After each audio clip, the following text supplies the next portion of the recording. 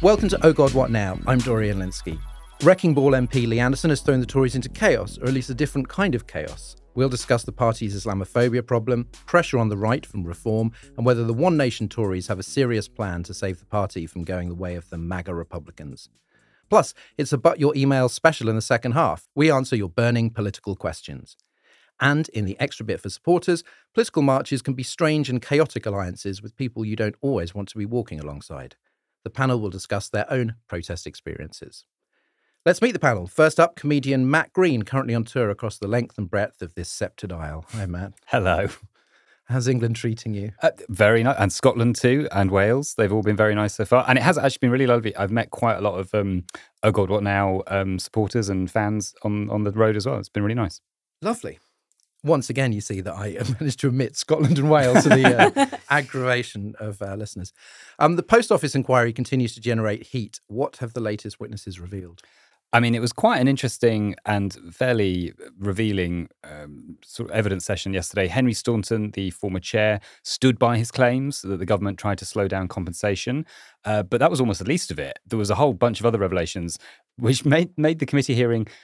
Several members of the committee were saying things like, that's blown my mind, which is something you don't often hear, I think, in a select committee. That's really good. That's more like if you're like a TikToker or whatever. You know what I mean? Like exaggerated surprise. Yeah, it was quite funny. Henry Staunton revealed that Nick Reed, who's the CEO of the Post Office, has been since 2019, is under internal investigation. He said that this investigation was the investigation that Kemi Badenoch was talking about in relation to Henry Staunton leaving. So that was a bit confusing.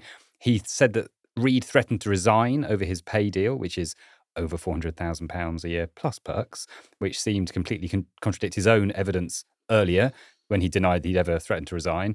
Nick Wallace, the journalist who wrote the great Post Office Scandal book, tweeted that this was the most important committee hearing on the scandal since 2015 and that the whole thing was, quote, madness. So it's worth looking back at. And Alan Bates, obviously, who's the star, as it were, of the TV show, said earlier in the day that he was basically very frustrated that the thing was taking far too long. He made it clear that it was a redress scheme. It wasn't a compensation scheme because this was money that they absolutely were owed. It wasn't a question of the government deciding to help them. It's like, no, they are owed this money. It is their money. And he described the Post Office as, quote, a dead duck that should be sold to Amazon for £1, which does raise the question of whether you'd have to subscribe to Amazon Prime to guarantee being able to pick up a parcel. Now, I do respect Alan Bates, but I'm not sure about his economic ideas there. I think that we might need to run that through the committee process, perhaps see what the Lords have to say. See what Netflix thinks. Yeah. You know. Open it up to all Disney Plus. Yeah. Next, we have Guardian columnist, author and podcaster Raphael Behr. Hi, Raph. Hi, Dorian. When they're not voicing half-hearted disapproval of racism, the Tories are allegedly running the country. Jeremy Hunt has been dropping teasers about March's budget, which the IFS has called dubious and lacks credibility. What's he saying? Well, look, essentially the Conservative Party has, in terms of fiscal policy, coalesced around the sort of fetish for tax cuts, and they've sort of attached themselves to this idea that the only thing that can save them and the economy would be cutting taxes. And Jeremy Hunt is under pressure, obviously, to deliver something in that area. So, it depends who you ask, or depends what you read on a particular day of the week. A bit of inheritance tax cuts, a bit of national insurance cut for employers. And, well, there's two elements to this, aren't there? One is a sort of a macroeconomic argument that only by cutting taxes will you stimulate growth, and that's what will save us from stagnation and economic ruin. And yeah, that's a very old argument. The evidence would suggest that's not actually what the country needs. I think the broader peculiar issue here is that actually the Conservatives know that they are going to lose the next election, and so their definition of success is damage limitation. And so anything that you might try and give people a little bit of feel-good factor in the run-up to election might just save a few seats.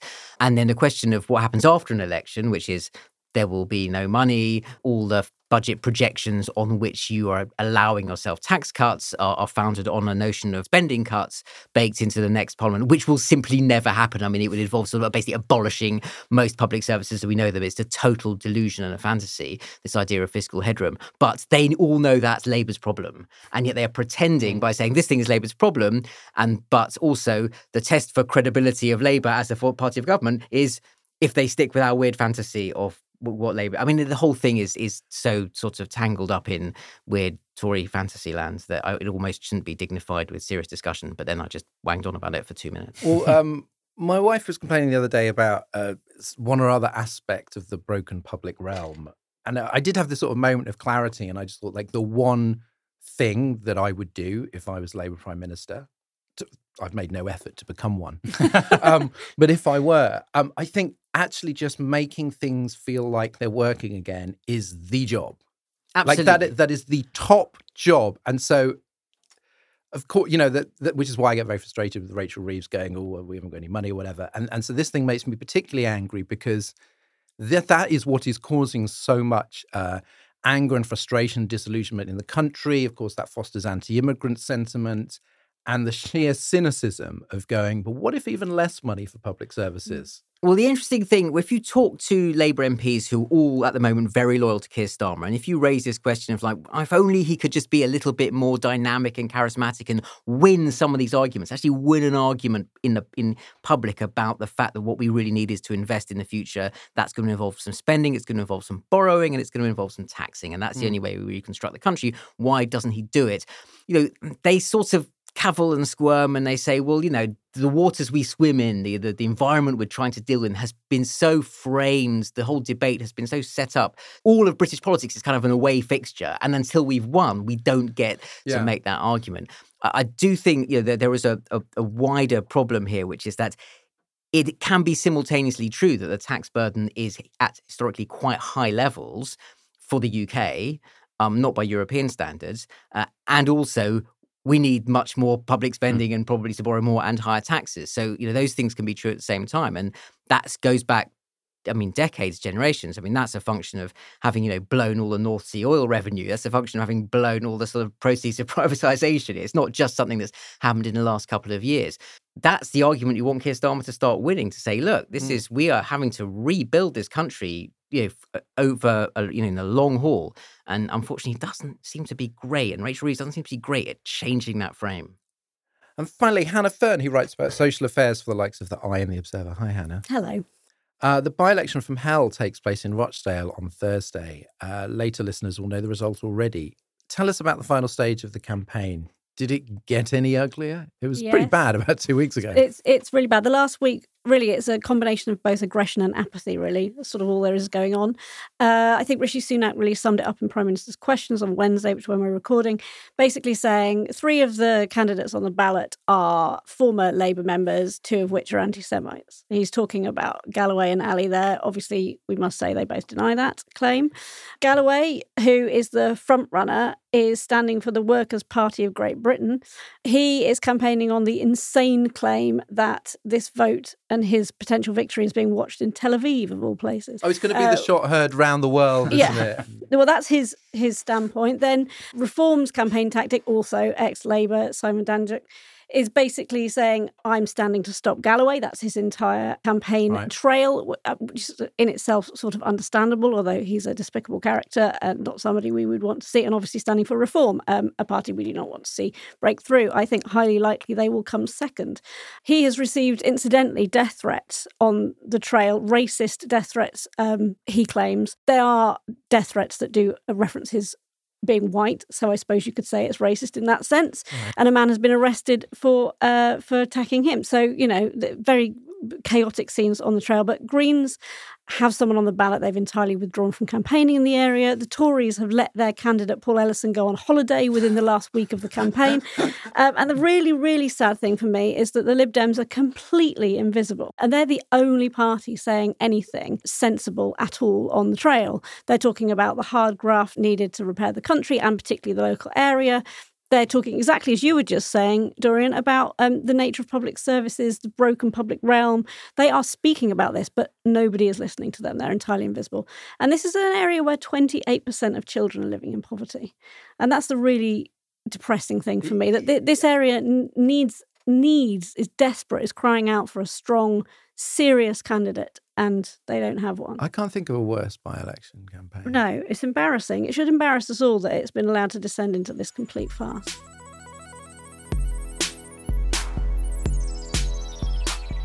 Suspended MP Lee Anderson has semi-apologised for claiming that London Mayor Sadiq Khan is in the pocket of Islamist extremists. We will get into the wording, but he has done his party a favour by distracting from Suella Braverman's claim that the entire country is in the pocket of Islamist extremists. Anti-Semitism on the left has been big news for years. Is it high time we paid the same attention to Islamophobia in the Tory party?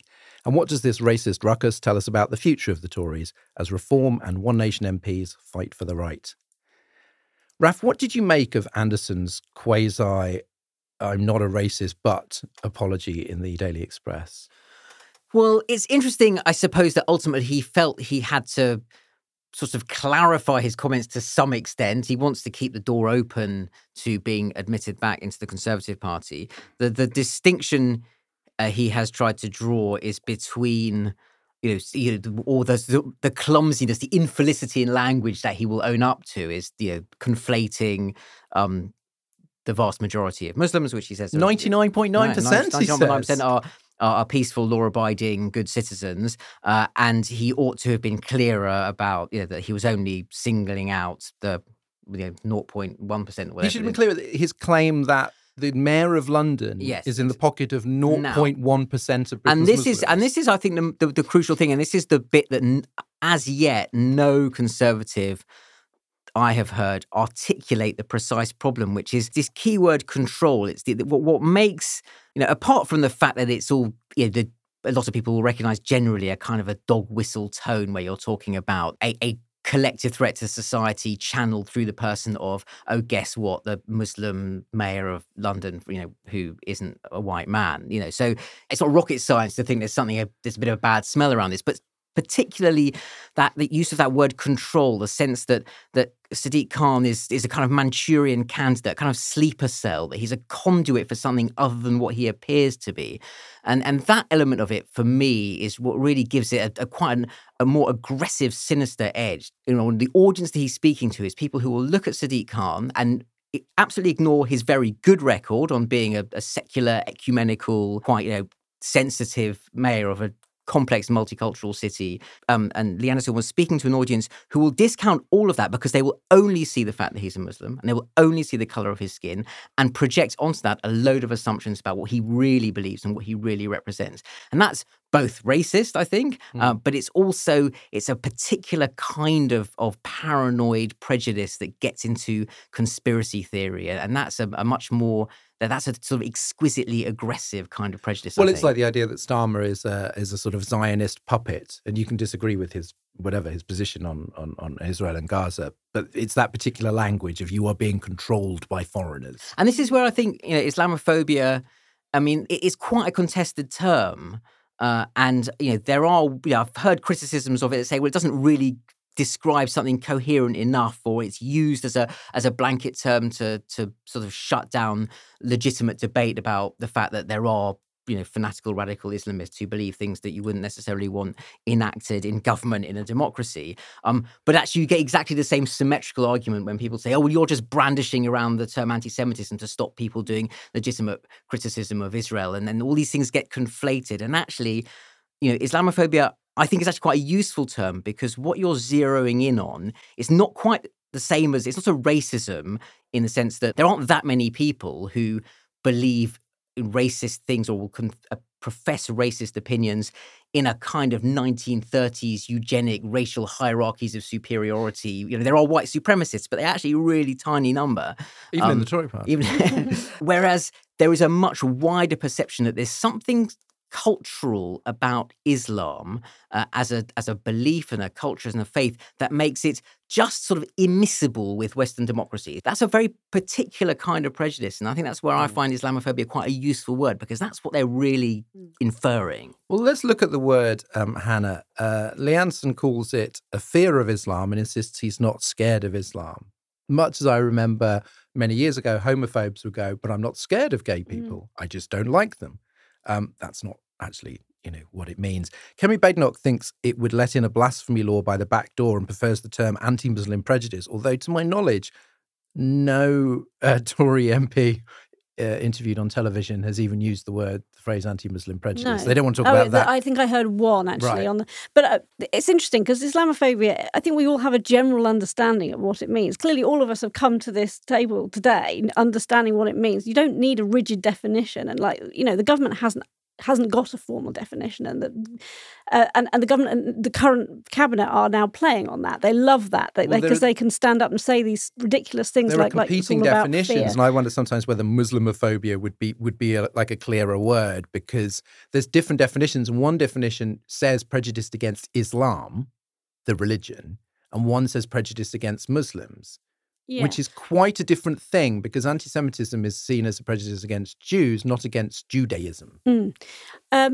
I think they're trying to conflate, because of their obsession with freedom of speech, the difference between criticising Islamism or Islam as a practice and individuals. But actually, it is possible to have legitimate debate about all manner of issues without becoming prejudiced, without resorting to these assumptions and these dog whistles. And so I think Islamophobia is a perfectly okay word. And I think it's also absolutely right to be able to say that what we heard Lee Anderson say is an example of Islamophobia. There's so much disingenuousness in precisely this debate, because the reality is, as you just said, it's possible to articulate subtleties around these issues, and you can sometimes get the words a bit wrong or misspeak or not express yourself perfectly. But no one for a moment thinks that Lee Anderson or when Suella Braverman writes a piece in the Telegraph saying that Keir Starmer, is in hock to Islamists and that they have bullied the entire country,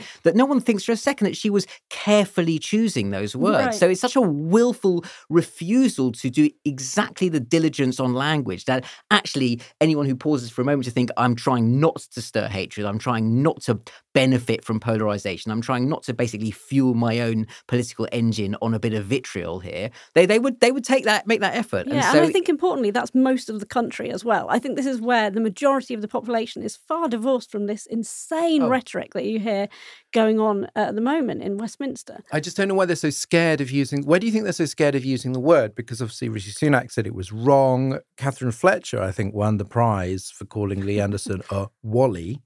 And nobody seemed to want to say Islamophobic or racist. It was very much like, I think in Raf's piece in The Guardian, that classic euphemism like, not the words I would have chosen. And it's like, well, why, particularly when we're talking about like the One Nation lot, who clearly don't like Lee Anderson and don't want the party to go his way, why aren't there more people coming out?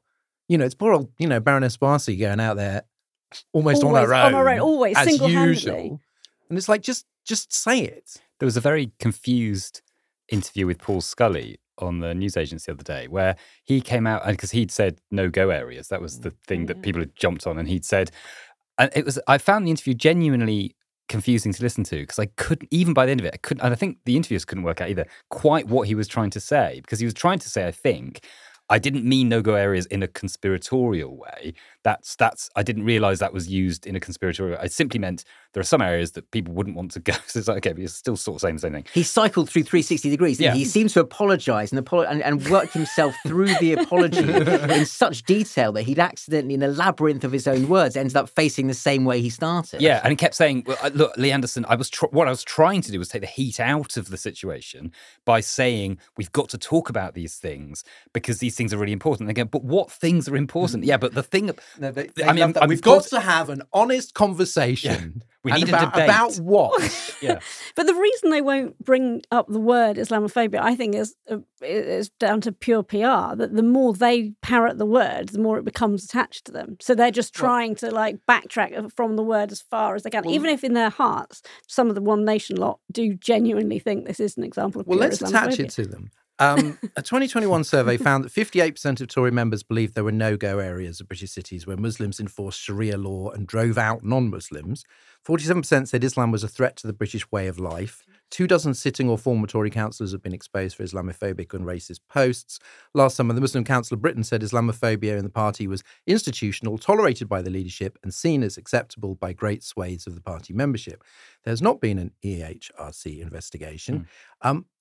Matt, why is this not as big a scandal as Labour anti-Semitism? To me, you cannot fight one without the other. they are two sides of the same very dirty coin. Well, I mean, I think it obviously is a massive problem, and it's got worse. There's a Hope Not Hate poll that's just come out today when we're speaking on Wednesday, saying that, in fact, those numbers have got even worse. So 58% of people in the Tory party in this poll think that Islam is a threat to the British way of life, while only 18% believe the two are compatible. And also, I think most importantly, Tory party members are far more extreme than the general public. That compared to 58% of Tory party members who think Islam's a threat to the way of British life, 30% of the UK public do. So it's basically double. And I think that's the answer, is that the Tory party is very Islamophobic, basically. And even with the anti-Semitism issue in Labour, which is obviously massively controversial, I don't think anyone would ever have said over half of the Labour Party's membership is anti-Semitic. And so the idea that obviously the Tory party does have a huge problem with it, but it's almost like it's such a big problem that for them to kind of have a go at trying to solve it, I don't know how they do that, because they have tried to solve it. There have been reports. There was the Singh report a couple of years ago, which was actually seen as a bit of a whitewash, but it focused on the party processes rather than the sort of wider issues. But it said there were various recommendations. One of the recommendations was people in local Tory party groups have to do training on this. And I think it goes back to them saying, well, I don't really want to. You know? I think a big difference just in terms of the way Westminster functions and the way politics operates, and it's not a criticism, it's quite normal. The key difference is that with Labour, the reason everyone started talking about anti-Semitism and the problems and how widespread it was because Jeremy Corbyn was the leader of the Labour Party, and you know, people will have different views on how much culpability he has to bear for that. My own view is that at the very least, the way he handled it, some of the language he used, gave a huge amount of permission to an awful lot of people who were absolutely itching to say all sorts of paranoid things about Jews, you know, some under the cover of anti-Zionism in quotes, and some just because they didn't really like Jews. His leadership, you know, became a magnet for some of that stuff. But he was the leader of the party. Now, Rishi Sunak is a very different proposition as the leader of the Conservative Party. I mean, the reality is, you know, he is the first non-white leader of a British political party and prime minister. I mean, and so the question, you know, in the macro picture, if you're saying the Conservative Party has a big problem with racism, which I think it does, it's much harder to attach it to the leadership, and that changes the way that the issue is debated. And I think, and that's absolutely right, it's actually a grassroots thing where it's much more prevalent. Before we get into the politics, I just wanted to ask you, Raf, Anderson says he was attacking, you know, Islamists. Now, we will all remember that there are periods where there were bombings, like 7/7. There were murders, you know, David Amess MP and Lee Rigby and so on. There were definitely times where Islamist extremism, there seemed to be a reason to be talking about it. Suddenly there's all this talk about Islamism and the failure of multiculturalism and the collapse in social cohesion. What reality basis is there for that beyond prejudice? Is it just the politics of Gaza? Yeah, it's a good question, because I think, you know, that point that you make, that, you know, we're back to having a conversation about, you know, whether Muslim communities generally are incubating a particular kind of radicalism that is a particular kind of threat to British society. Actually, that's a conversation that has been had at least since 9/11, on and off. But actually, the same pattern of the conversation was had, you know, going back to Enoch Powell, I mean, with a different community in mind. So how do you disaggregate a pattern of anxious response to migration and migrant communities that people think aren't adequately integrated and a particular political moment, you know? And what's interesting, as you say, is that I think there probably is a way of defining a particular kind of radical jihadi ideology that, you know, can capture the minds of, you know, young, often second generation Muslims in this country who feel alienated. I don't get any sense that there's a lot more of them now than there were 6 months ago or 8 months ago. But, you know, if we had a proper conversation about engines of radicalization, how that operates, how you intervene to stop radicalization, you know, well, that's the same could be said of radicalization. You know, the guy who killed Joe Cox was had self-radicalized by consuming far-right literature. I mean, then people will respond saying, well, actually, there's far more of one than there is of the other. But ultimately, it comes back to this point that people can be careful with their language and they can articulate the problems in ways that don't seem designed to be willfully capitalizing on ignorance and deliberately tapping into the reservoirs of fear and anger to fuel their own political projects. It's possible to have those conversations. That's not the way British politics is set up.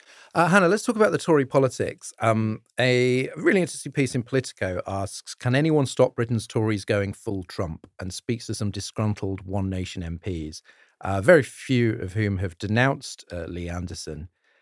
Do you get the impression that there is a serious fight back plan from that piece? No, but also I think that I'm not entirely surprised by that because it isn't actually quite the right time for the serious fight back. They've got to let it all unravel. And also, where they're positioning, I think the party is so in flux at the moment that I'm sure individual members who might have previously considered themselves part of a One Nation grouping might not even know where they stand. Just as an example of that, one of the most purely One Nation things I've seen said this week was actually a comment by Jacob Rees-Mogg on Shamima Begum and whether or not she should have been repatriated and tried here in the UK, which obviously, yes, I think she should, and I've written on that before, but it was quite staggering to me to find myself in quite crashingly loud agreement with Jacob Rees-Mogg, not a position I he just did that ever as a expected to wind be in. you up. I mean, it worked, but it is an important point that it did maybe pause for a moment this week and think, that there are points of agreement between all of us. And the disgusting thing about the culture wars is that it drives a wedge between everybody. And this moment at which I could say, look, I fully agree with this man on this, and I disagree with him on about virtually every other thing he's ever stood up and said in public. But here we are in complete agreement. And so I think the Conservative Party, many of them, I think they don't know where they stand and who they ally to at the moment. And it's got to let itself all play out before any kind of fight back can One line that really pulled me up short, just to quote the piece, I have no idea who the moderate candidate is, one current minister said. Penny Mordaunt is good and well liked, but she's mad on the woke stuff, referring to Mordaunt's support for trans issues. And I was like, you're literally talking about saving your party from going full Trump. And I don't think anybody would describe Penny Mordaunt as woke. It's just that she's one of the few Tories who doesn't vocally dislike trans people. And I thought, do you have any idea what, if you're ruling her out because of that, then you're an idiot. And also the interesting thing is the only thing they ever think of when they attach woke to her is the trans issue, when actually she has been quite interesting on things like, race issues in the UK, on equal opportunities, gender equal opportunities in terms of pay and things like that. She's talked about these things, but that's not what they've got in mind. So they're not even thinking about that comprehensively when they make a comment like that. Matt, one thing the piece made me think of was that most of the One Nation heavyweights, the household names in the sense that any MPs are, were Remainers ousted by Johnson over Brexit and forced to make podcasts instead. Are we seeing the consequences of that? Did that fatally unbalance the Tories, removing your Gawks and your Greaves and your Stewarts? I mean, what a terrible punishment, being forced to make podcasts. That's why. This is the only reason I do it. Exactly, yeah. I'm forced to. I'm still working out my sentence. But it did remind me of that famous Yeats quote about the best lack all conviction while the worst are full of passionate intensity. And that does feel like that really represents the Tory party at the moment. That the best, which of course doesn't mean good. Sorry. but they are, as Yeats said, the least bad, lack all the least annoying. I think people like Rory Stewart are being very passionate on their podcasts, and they are making lots of points, but they're nowhere near power in a weird way. And I think, but it goes back to the fact that obviously UKIP and the Brexit Party have always had this sort of slightly parasitic relationship with the Tories, and they've kind of infiltrated and slowly dragged the Tories further and further into the right, and that's what's happened. They've taken over the host. Well, yeah, Raf, I wanted to ask you about that because GB News, whose owner Paul Marshall has been endorsing extreme Islamophobia on Twitter, reports that GB News host Lee Anderson has been meeting with GB News host Richard Tice about joining Reform. And I mean, is that the key to Sunak? I mean, Sunak, he did remove the whip, fair enough, but he's been a lot more sort of nervous about disciplining his MPs compared to, if you actually look at some of the stuff that Starmer has suspended MPs for, the degree of anti-Semitism alleged. is far, far smaller. And obviously Suella Braverman and Liz Truss sail on in their crazy ships. So is it as simple as that? Is that Sunak thinks, well, if I am too harsh on this, Anderson will give Reform their first MP, the other freaks might join him, and that he's just basically too scared? I think broadly, yes. And ultimately, what I understand from the way Downing Street is sort of wargaming the election threat that they have, there are a bunch of people who are switching from the Conservatives straight to Labour. They're probably never coming back. There's an awful lot of people who are saying they don't know what they're going to do. Most of those people who voted Conservative in 2019, when you look at what they believe, what they care about, the things that come up are immigration, their Reform talking points. And so, Richard Tice and Reform are looking at those people and going, that's how we get from 10 to 15%. That's how we really break through. And the Tories are thinking, if we can hold on to those people and bring them back, that's the difference between just losing the election and getting absolutely annihilated. So, look, no one ever got poor betting against the courage of the moderate wing of the Conservative Party. That's another point. But, also, that 2019 election, when Farage stood a bunch of people down and gave Boris Johnson a much bigger majority, that was the moment. I don't know if you remember The Fly, the Jeff Goldblum version, where he sort of, the Fly joins him in the teleport machine. And then there's that scene where he kind of is trying to understand what's going on, and he zeroes in on his own sort of DNA and then zooms back out again. And it's the Fly. He's fused his own genetic material with the Fly. That's what happened in that 2019 election. That was the point at which Conservative DNA, ideological DNA, fused with the Brexit Party, and it became a different organisation to the one it was when David Cameron was leader. And I don't think there's any going back from that. Well, I did notice, just to wrap up, I thought Starmer had a very good line in PMQs, these are not the Tories your parents voted for.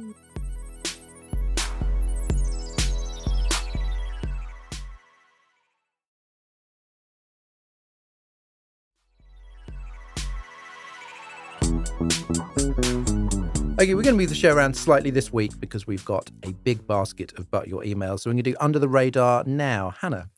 Okay, so it's a housing one. This month, the monthly spend on temporary accommodation in London reached 90 million a month.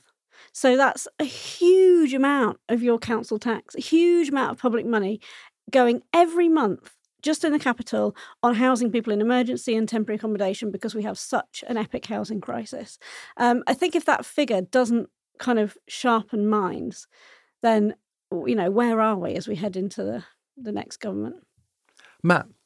So this is about medication. There's been a massive shortage of medication specifically for ADHD, huge UK-wide shortage for many, many months now, and it just keeps getting worse, basically. Right. The charity ADHD UK said it's recorded a significant decline in the availability of medicines, with only 11% of people with ADHD having their normal prescription in January, a drop from 52% in September. Currently, around 150,000 people are experiencing issues with medication.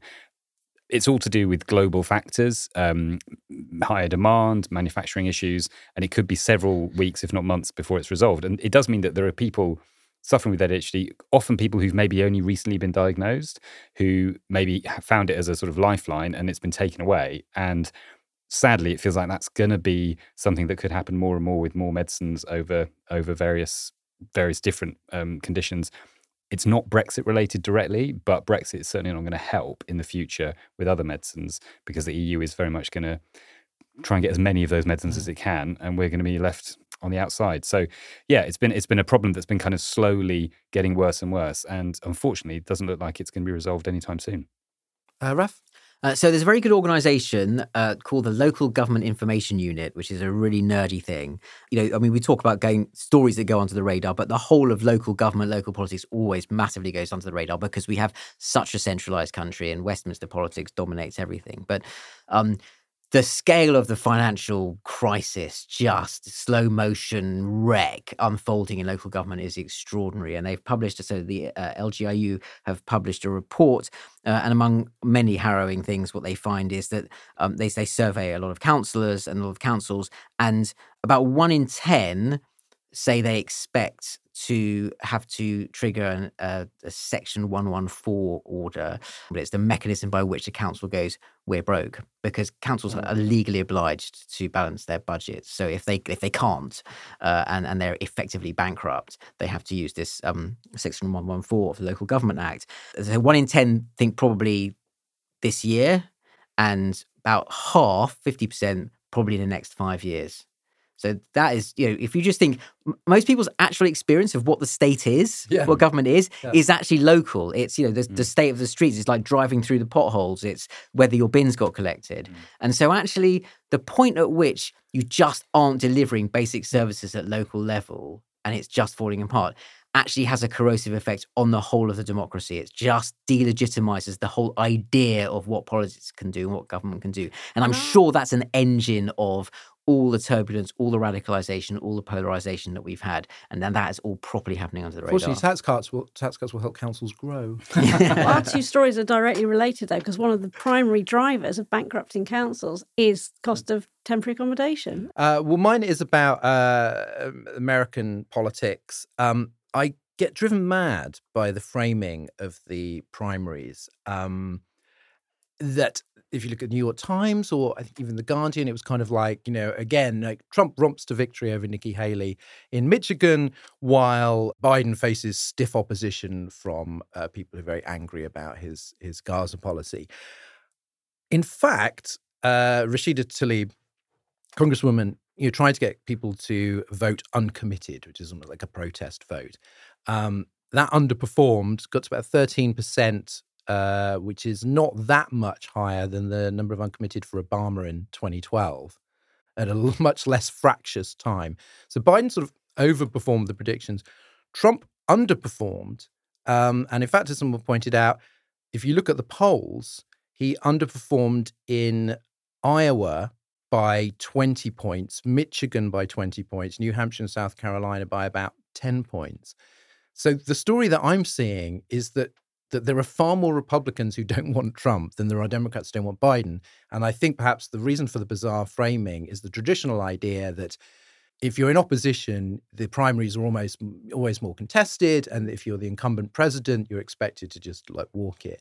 But Trump is the Republican incumbent. He is the former president. He has always been the front runner.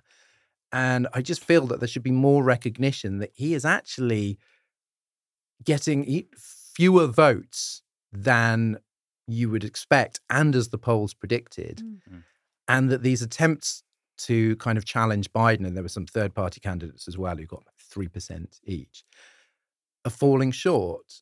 And I think perhaps this framing has contributed to the sort of, I think, excessive gloom over the next election.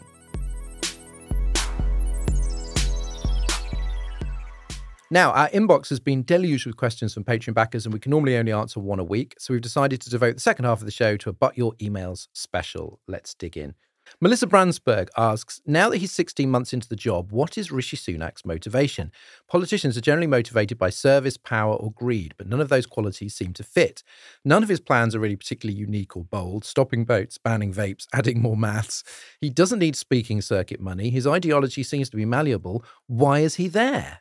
I mean, this is a great question, right? Yeah, I'm fascinated by this. I think it's such a great question. And, I think, first of all, in terms of what he believes, that's important, because I don't think it's quite true that he believes nothing at all. He is just sort of an incarnation of the leader page of the Spectator magazine. It's a sort of a set of this is going to sound really snobbish, but a kind of slightly lazy, upper middle brow, radical conservative Thatcherism long after Thatcher stopped being interesting or relevant, and that is what's fascinating about that is that given how young he is relatively, that's quite a weird set of beliefs to have. He's younger than me, and I think I'm not that old. So, he's in mid-40s. Demographically, I mean, there aren't that many people voting Tory who have those views in that segment. I think it's something quite unimaginative about his politics. And in terms of why he does it, in that sense, I think he's very similar to David Cameron. They've had that very elite education. Rishi Sunak was head boy at Winchester. And I think once you've sort of been groomed in that environment and you made lots of money, there is a sense of, well, politics is quite a cool thing to do. It's kind of quite a genuinely interesting thing to do. So if you have the education and the grooming and the training to do Prime Minister and it's available to you, why would you not? I mean, that would be an awesome job to do. And probably you think you'd be quite good at it. But that's like Cameron said. I wonder if it's the same thing. I think I'd be quite good at it. I kind of both agree and disagree with you, because I do agree with everything you're saying about his kind of background, that schooling and kind of environment that made him. But I think it's less the kind of, oh, this is a cool thing to do, maybe I'll give it a go, and more of a sense of sort of obligation. Like, this is something I should do. I've been head boy. I've gone on to Oxford. This is the next thing. This is what I ought to do. I've recently written a profile for a piece coming up for the election about him, and read a recent biography that apparently there was someone in his obviously private primary school who had described him as being a future PM then. So it's like this kind of, oh, maybe that's what I ought to do, implanted at the earliest stage. What kind of freak do you have to be for someone to think you're a future PM in primary school? I know, I thought that. It really stepped out at me. Now, I kind of have some sympathy for this, because the school I grew up in, very, very different, but there was this sense that I ought to get to university because I was clever enough, and I ought to get a job and have a stable life and get the hell out of Didcot. And I suspect he's about a year older than me. He's in exactly the same position. I do find it fascinating that he radiates resentment at how hard it is and how little gratitude he's getting for it. I mean, he just finds it so hard to conceal the fact that this turns out to be way less fun, way harder, with way less gratitude than he was led to believe. And he's not very good at sort of just sucking it up. Well, you're the Prime Minister, mate. Just deal with it. If you're head boy, you're used to people praising you. You know, that's the... And you don't have to do much as head boy. Yeah, but also I think, head boy... to the budget or something, aren't you? He's come from a world where you do a good job, you get praised. You do a better job, you get praised. And then politics just isn't that. Politics is the exact opposite of that. There'll always be someone else who makes a mistake that you then have to defend. And so, yeah, I agree. I think he does seem... But I think he's probably just...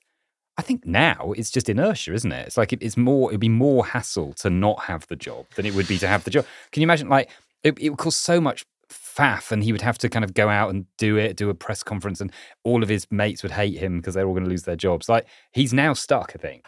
Tom Williams asks, if it was Jeremy Corbyn's Labour who were in opposition whilst the Tories are doing their current death spiral, what do you think the polls would look like? I think that's a really good question. It's a very good question. And I was trying to think about this. It's I think it divides people. Yeah. I mean, I suppose the closest we have to that as a sort of historical precedent would be the kind of chaos of Theresa May's Brexit years, where the Tories were polling pretty badly and it was all chaos. And then it was an incredibly bad election campaign that she ran, and therefore they lost. But still, Labour didn't win. And they did a lot better than people were expecting. So I suspect it would just be a lot closer. I think maybe Labour would just about have a bit of a lead. I think Corbyn would obviously still have all the issues that he had in terms of the press would be attacking him about all sorts of things. So yeah, I can't see them with a 20-point lead as they currently do, but I think they would have a bit of a lead. But yeah, the election campaign would be pretty bloody. I think one of the things that I argued with Corbynites about was the fact that Corbyn was very popular with the people who liked him. They loved him. And yet the people that he alienated were people who were just like, I don't really like the Tories, but not you. And Starmer doesn't really have that. There aren't that many people who are just like, oh, I couldn't countenance that. So they're much happier to switch to Labour or to vote for the Lib Dems and therefore help Labour in. So, I agree. I don't know whether I still feel like the Tory party stinks so badly of death that I still think a Corbyn-led Labour would probably win. I think it would be much more fragmented. If you remember that 2019 European parliamentary election where the Tories came fifth, they came fifth. And one of the things that actually surprised me is the resilience of the two-party system in England, actually, how despite all the fractiousness and the fragmentation of 2016 to 2020, it sort of pings back to just basically Labour-Tory camps. I think if you still had Jeremy Corbyn leading Labour Party, that would have been so hard to maintain. I mean, obviously there was attempted splits in Labour and it failed. Change UK, all that stuff. But I just think there would be something else, other things polling in the 15-20 zone, and the two-party system would look really shaky. I think the one thing that we can say is that turnout would be so low that it would be a real depressing moment for parliamentary democracy, because you just look around and say, well, somebody's won, but it doesn't represent anywhere near the majority of the people. Tom Pegg asks, Twixter, very clever, appears to have become a horrible seething cesspit of extremism, more so than ever before, yet it still seems to be where news folk hang out and where the news goes for stories and quotes. Do the panel feel that relying on an increasingly extremist platform will impact on the slant of the news, and if they do, in what way? I mean, I can't speak for anyone else, but I would say the only reason I'm still on it is because that everywhere else on social media is either totally insipid or influencer driven and just doesn't feel like a space for news. So it has retained its newsy sense, I suppose. But it doesn't do what it used to do. It's not as useful as it used to be as a journalist. Not at all. It's irritating now. But I think it's important to remember this is not where most people get their news from either. We can feel like we're in that world and it can feel very essential. But most people are actually still getting it from Facebook. That's still globally the primary driver of social news. Or places like TikTok, which I haven't experimented with at all, so I can't tell you anything about that. So no, I don't actually think it will have any more impact than it already has. Yeah, I spend very little time on it now. I've sort of drifted away just because it became so appalling and I despise Elon Musk. And my sense is it has become substantially less relevant. It does get quoted. So, obviously, Sola Braverman might, or whoever it might be, says something on, or actually more like Kemi Badenoch says something on X, and therefore that gets quoted. But that's basically like issuing a press release. I think you've had a lot less of the sort of iterative dynamics of the site generating their own stories in the way. If you remember what happened to Emily Thornberry with the tweeting the picture of the van, the flags in whichever by-election it was, that was an entirely Twitter-generated news event. And actually, I think there's less of that now. Well, I think if the question is about are journalists going to be swayed and they think, oh, well, this is what people are thinking, I think that because, there are so many people with like Union Jacks in their bios and the blue ticks, and we all know what that means now. I think it's really clear that you feel like you're wading through trash. You don't get the impression that like, oh, I guess there are just a lot more fascists in Britain now. Like it's not a zeitgeist wire. No, it just isn't. No, so I think people are very, very conscious of the fact that the reason it has changed is not because the country or, the world has changed, but because Elon Musk is in charge and he likes white supremacists. And so I don't worry that it will skew the news. I think the news has bigger problems. It does. Isn't that the truth? It feels to me like it's become more of a broadcast medium now. That I still use it a lot to put my videos out, put my opinions out. Oh, I've seen. I'm not interested as much in what people are replying because, as you say, so much of it is either porn bots or blue tick weirdos or whatever. How much pussy in bio have you received? So many. I get that too. I don't even know what that means. No, nobody does. No one's ever clicked. But I think also for me with Twitter, like a year or two ago, I just have become incredibly quick to block now. So my Twitter is I've just got thousands of people I blocked. And therefore my Twitter doesn't feel that much different in a way. Like I just get rid of those people straight away. And it's sort of still a lot of my friends and people I know. It's just thinner, isn't it? That's what I find when I look. There's just less of it because for the same reason, I've got high levels of digital media hygiene but there's less out there. But the problem is that compared to, I'm on Threads and Blue Sky and all those places, but they all just feel much less fun. I hate Threads. It's so tedious. Yeah. It's so worthy. God, I can't bear it. Yeah, it's basically the worst of Instagram and Twitter combined. But what someone needs to do is basically get like 2011 Twitter. That was the perfect social media platform, pretty much. Yeah. Ian Holderbeck. This sounds like one for you, Hannah. What is it about the Liberal Democrats that fails to cut through to the general population? With the Tories polling so badly, why aren't more people considering the Lib Dems rather than Labour as the alternative? Is it all student loans, FPTP and lack of name recognition? Or is there something more fundamental about their policies? Where are all my fellow centrist dads hiding? That's a real cry for help. Hello, centrist dad. I'm a centrist mum who actually comes from a centrist dad Lib Dem voting household. Wow. Although I haven't voted Lib Dem. Which you basically made sound like Compton a minute ago. Yeah. Well, Oxfordshire, isn't it? I think the problem is Ed Davey, I'm sorry to say. I've known Ed Davey on and off for a while. He used to be housing spokesperson back in 2005 or something. I went on the stump with him for when I was writing about housing solely. And he's a great guy. He's a really good bloke with really solid, serious political, motivation and beliefs. He just lacks any ability to connect through all of the mediums that you need now, broadcast, social media. He's got no charisma. And the coalition. And they chose somebody with a coalition connection. Yeah, but we're so far away from that now. Clegg's gone, Swinson's gone. I think that there would be an opportunity in the current environment for the right person to reinvigorate the Lib Dems, but it is not him. They've got so many other structural problems as well. So they can't just be more Remainy than the Remainers because they actually need to win back seats. Just like Labour, got exactly the same problem as Labour on the Brexit thing. They actually, places they need to win. There are people who voted for Brexit who don't want to be reminded about what a toss idea it was.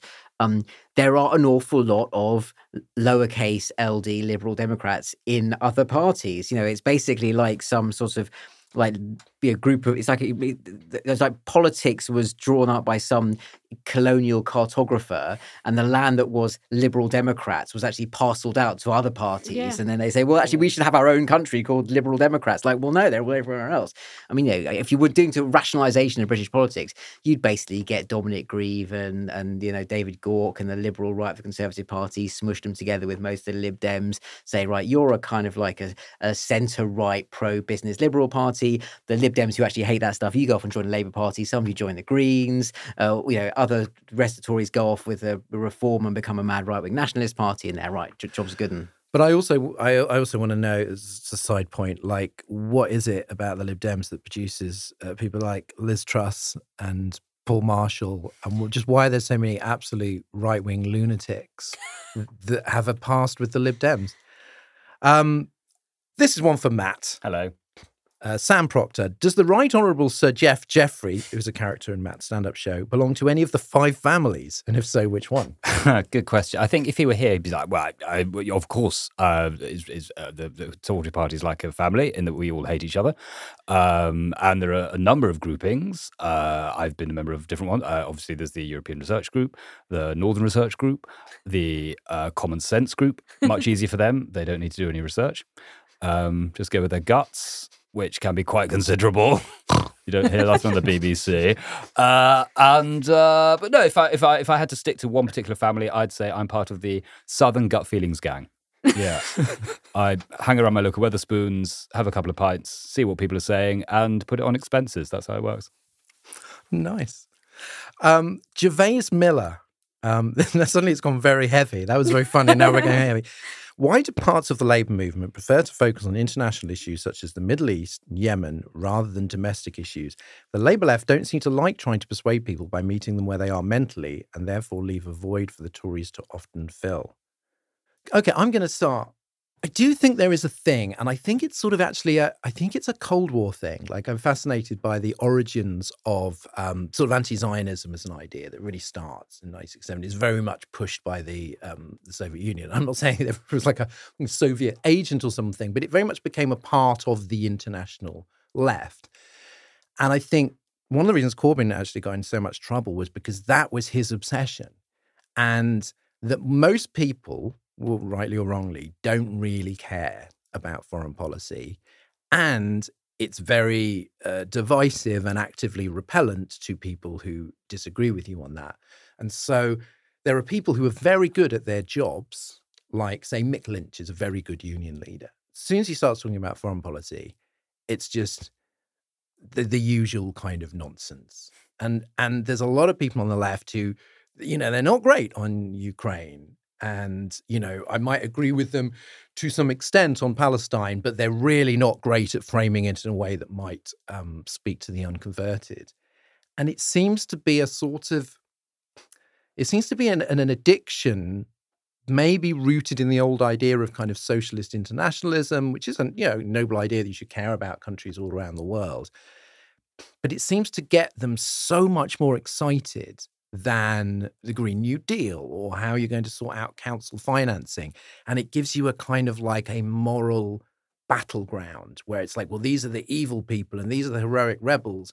And the problem is, if you think like that, you end up sort of going hooray for the Houthis or whatever. And politically, it always seems to me, people can be concerned about whatever they're concerned about. Politically, that always seems to me to be a disaster because most people don't care.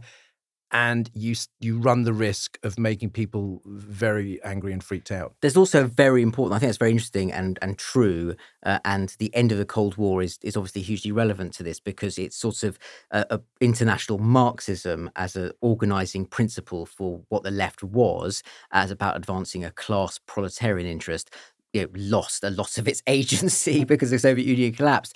But also at the same time, you have the same thing in the US, this very important demographic shift where the sort of the intellectual and just in terms of the vote, who the voters are, engine of the left stops being working class people in factories and starts being middle class people in universities. And so it's the humanities faculty of the university in a city with young people who are studying, what are interested in gender studies or post-imperialism or, all these questions, which are very interesting and there's lots of theorizing around it. Actually, that is not, they don't necessarily have a whole lot in common with or able to articulate the politics that would once have been about class representation of people in factories who didn't go to university. And a lot of those older, often white men who lost industrial jobs, who used to traditionally vote Labour, actually, they're the profile of the Red Wall voters who are voting for things and agreeing with things that the current left doesn't actually like very much. Finally, Simon Gates with a counterfactual. Since the 2007 financial crisis, the UK seems to have been on an inevitable path to where we are now. Was there a turning point when anyone could have done anything to avoid it? Gordon Brown going for the early election, Ed Balls having the guts to disagree with austerity, the Lib Dems in coalition, or not helping Boris? What do you think? I'm going to give this a caveat that it is the illusion of history that you always think you've been on an inevitable path to where we are now, and there is no such thing as inevitability. But sorry, Simon. But apart from that, was that, and then the question... Is there such a thing as free will? That's the question. Yeah. That's for the extra bit. No, but I suppose his question obviously suggests that he doesn't think it was inevitable and that there were kind of potential turning points. Hannah? I mean, the very obvious one, I suppose, is going back very slightly before that, but is Miliband not standing against his brother, isn't it? That's the classic.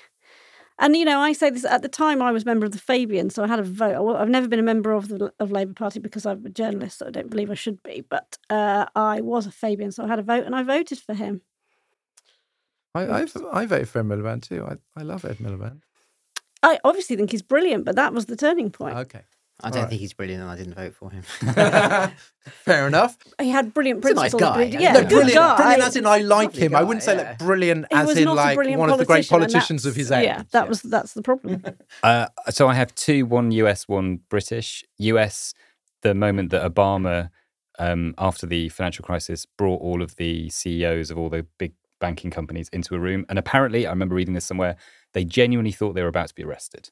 They genuinely thought, look, we fucked up bad here. And he has all the reason in the world to, say you are all in trouble. And instead he said, how can I help you? How can I help you? How can we get this system back on its feet by not rocking the boat? And I think that was a crucial, possibly the biggest turning point in a way of his presidency in some ways. And the other one, British one, a smaller one in a way, but also important, Theresa May's Mansion House speech when she put down her red lines on Brexit. And again, I remember reading something fascinating about that, which was because she won the Tory party leadership without a fight, because, I can't remember her name now, pulled out. What's the name? Andrew Leadsom, yes. Pulled out because of the thing she said about being a mother. That Theresa May was going to do that speech as a sort of campaign speech and throw out all these crazy ideas about, let's do a red line on this, red line on this. But then it became a prime ministerial speech and nobody had sort of really thought through, what does that mean if you rule out being part of a customs union, all that kind of stuff. And so she ended up putting much more pressure on the red lines than she intended to, perhaps, arguably. And that meant that the whole Brexit debate sort of from the beginning was scuppered. That's very good. Raf? Yeah, I mean, it's the problem of the butterfly wings, isn't it? There are so many little things that you might attribute. Who knows, if such and such a by-election hadn't happened, then would such and such a candidate have never run? What I'm more interested in is the sort of more philosophical point about, how do you know when you've passed the point of no return? Like if you're Rishi Sunak now, I remember having this conversation, or when Theresa May was still Prime Minister, it's like you had to analyse and discuss politics as if it was possible there was a way out. But maybe sorry to use a sort of Third Reich analogy, but, maybe it's the Third Reich in 1944 and actually you have lost and there is literally nothing you can do except you have to pretend that you are still fighting. And maybe the Tories it is now over, but they have to act as if they have the agency. And I don't know if it's possible in the moment to know whether, actually we have passed the point of no return, then we should just put our feet up and accept it's over. Yeah, I mean, maybe I've just reading too much recent history, but, there's a book by Timothy Snyder where he makes a claim, which it's a sort of quasi-conspiracy theory, I think, that kind of Russia intervened in Syria partly to drive out more Syrian refugees into Europe, which then caused this huge populist far-right backlash, in many countries. And then you can go, well, that's Brexit, and that's why alternative for Germany is because. But then you're just like, well, and you couldn't have known that Angela Merkel would say, "I'm going to make a massive liberal stand on this and say, come one, come all." I mean, that was totally unpredictable. Yeah. So the more that I think about history, the more it's just like you just cannot say what would have happened if this, if that. Although I think you did some very good ones. You did do some very good ones.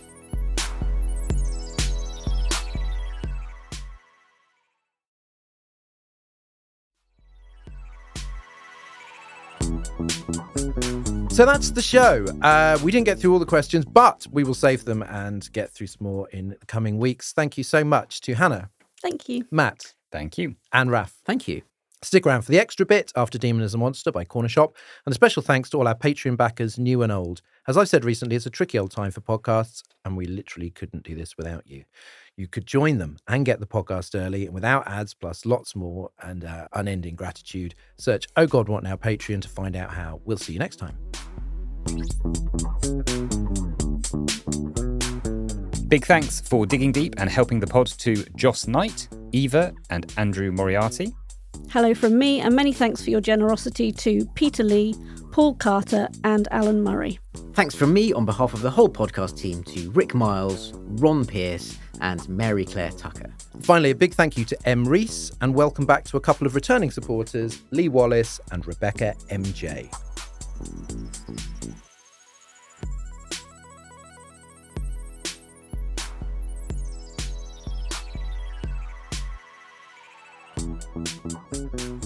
Oh God What Now was written and presented by Dorian Linsky with Hannah Fern, Matt Green and Raphael Bear. The producer was me, Chris Jones, with audio production by Robin Leeburn and Jade Bailey. The group editor is Andrew Harrison and the managing editor is Jacob Jarvis. Art direction by Mark Taylor and James Parrott. Oh God What Now is a Podmasters production.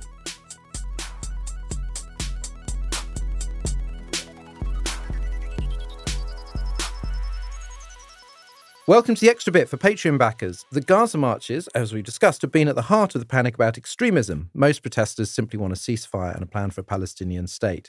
But there are always some people with more problematic agendas. Most marches I've been on have had awkward encounters and dissonant moments, placards I don't agree with, speakers I can't stand, and so on. So we're going to talk about our own experiences and the usefulness of marches in general. Hannah, only 18% of Britons apparently have ever been on a protest march. Hopefully you are one of them. I have, yes, I have. Have you ever had second thoughts where you felt slightly hijacked or complicit in views that you don't agree with? Yes. I mean, my first march was the 2003 anti-war march, which I went to the Manchester one. And, on that, there were people shouting that kind of classic, hey, hey, ho, ho, Bush and Blair have got to go. And I was thinking, well, I actually don't want Blair to leave as Prime Minister. I just want him to just not do this. In fact, most of the other things he's doing, I'm pretty keen on. That was a teaser for the bonus bit of this week's podcast. If you'd like a little bit more Oh God What Now every week, without ads and a day early, then sign up to back us on Patreon for as little as £3 a month. You'll also get our exclusive weekly minicast Oh God What Else every Monday morning and some merchandise, and you will be helping us out a great deal and we will love you. Thanks for listening and see you next week.